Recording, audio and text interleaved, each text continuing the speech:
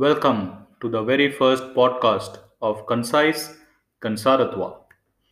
I am Bhavesh Kansara, the founder of Kansaratwa, which is the fastest growing religion in the world right now. Wait a minute.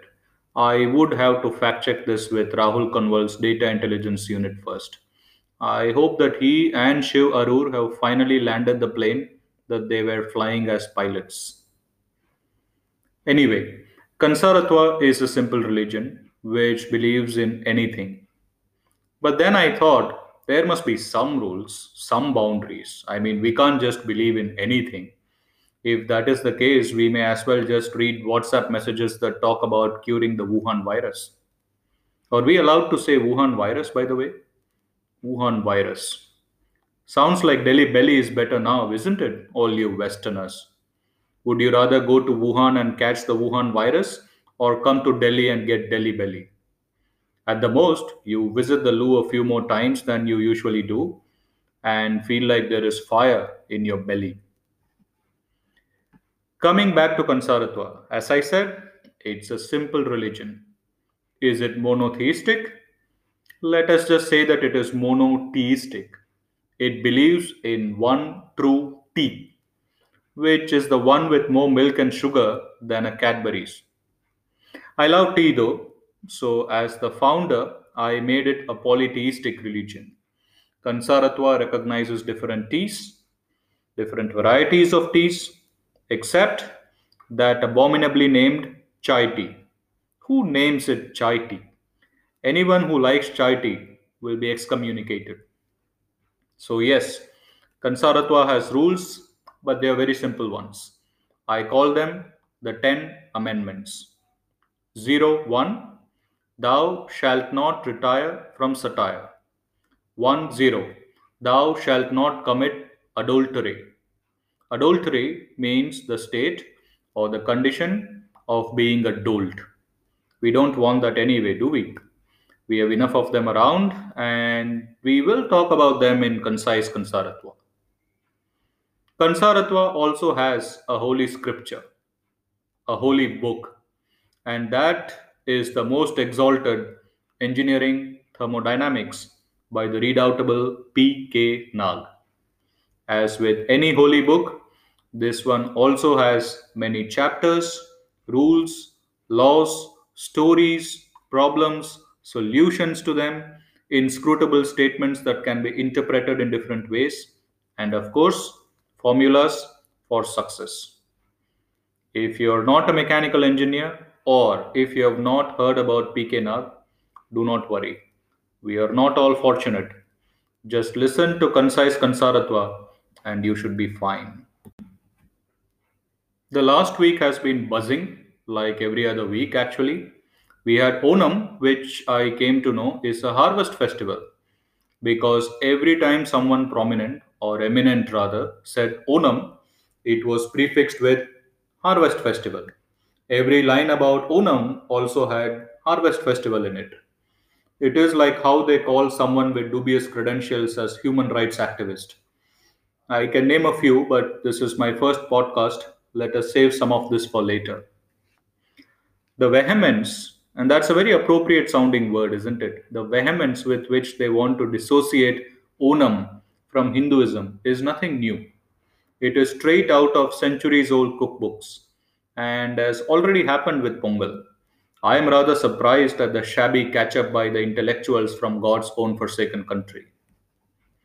On the other hand, Jeep released their ad on Ganesh Chaturthi, Ganeshotsav, and this got me thinking why is it that Ganeshotsav is mainstream enough to be considered for an ad by an American company, whereas Holi and Diwali become a medium for moral grandstanding by American companies or other companies, or for that matter, Indian companies too, for they are the first to show their holier than thou attitude on environment and society.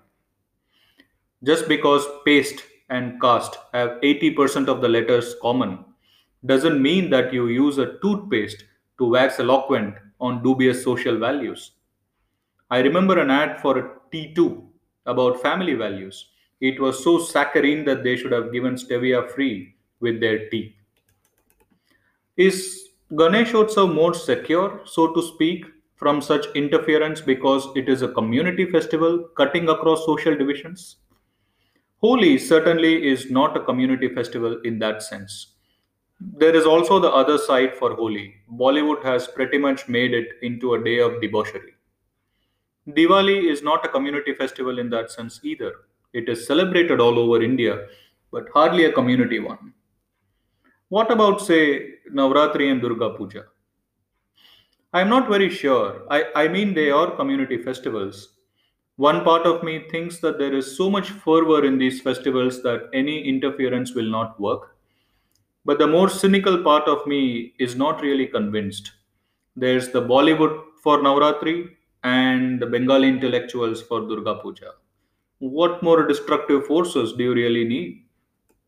An interesting comment on Twitter when I asked about this was that Ganeshotsav is about direct association with God. The festival is unabashedly about praying to Ganapati, whereas Onam or Pongal or not. Yes, there is always some form of worship in any of our festivals, even if it is a small puja, but they are more associated with other things. Onam for sadhya and Pongal for new movie releases. Do you think that was too much? This is something to think about, though, right? The community involvement, the sense of pride, of belongingness, the element of fun, and more than that, there is this fervor, this agni that is inside us that makes us want to be a part of something much larger than ourselves, lose ourselves in the festivities as if nothing else mattered. Otherwise, there is no resistance from external interference, and that is only going to increase. The target for interference is not the individual, but the community. That is why, for the other side, terrorism has no religion, but patriarchy does have a caste. That is why you would hear from the other side the entire biography of a terrorist shot dead in Kashmir, his personal ambitions, his playful hobbies, his love for mathematics, his ailing headmaster father, but never about his community. We need to strengthen the community, and it need not be so large that it encompasses a single religion. It could be small enough to encompass a single festival, a single region, even a single street. And I believe that it is happening too. I think that was a tad heavy, wasn't it? What else was there this week? The government banned some more Chinese apps, of which I had heard of only one. I was hoping that at least now smartphone enthusiasts would remove shot on OnePlus or shot with me or whatever from their photos, but no. The best one I saw was my neighbor sharing the photo of the Indian tricolor on the Independence Day with shot on OnePlus in big bold letters. I am not very sure how long the opposition to made in China products would continue.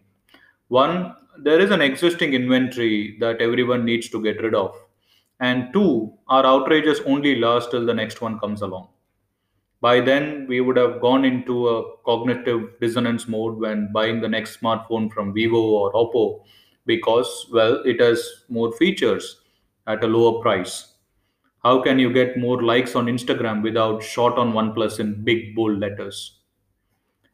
Online retailers like Amazon and Flipkart have been affected too, but they still don't show country of origin on most products. And believe me, any product that you select, anything at all, chances are that it is made in China. I mean, the non alcoholic Budweiser comes from China. Would you believe that? Who would have thought that after Vijay Mallya escaped, we couldn't even make non alcoholic beer? But then Amazon and Flipkart are pretty smart too. Both their mega sale days, I'm sure, were just to get rid of their made in China stuff. Speaking about China, the lockdown has been considerably watered down since last week in Chennai. The biryani shops along OMR are open now, which is always a good sign of economic revival in this part of the world. The green shoots of economic revival, however, had sprouted even earlier when Taskmark stores were allowed to open. The response was lukewarm on the weekdays, surprisingly, but by weekend they had to get cops to control the crowd. So that's two out of three pillars of economic revival in Chennai, or the entire state, if you like. The third, of course, being movies.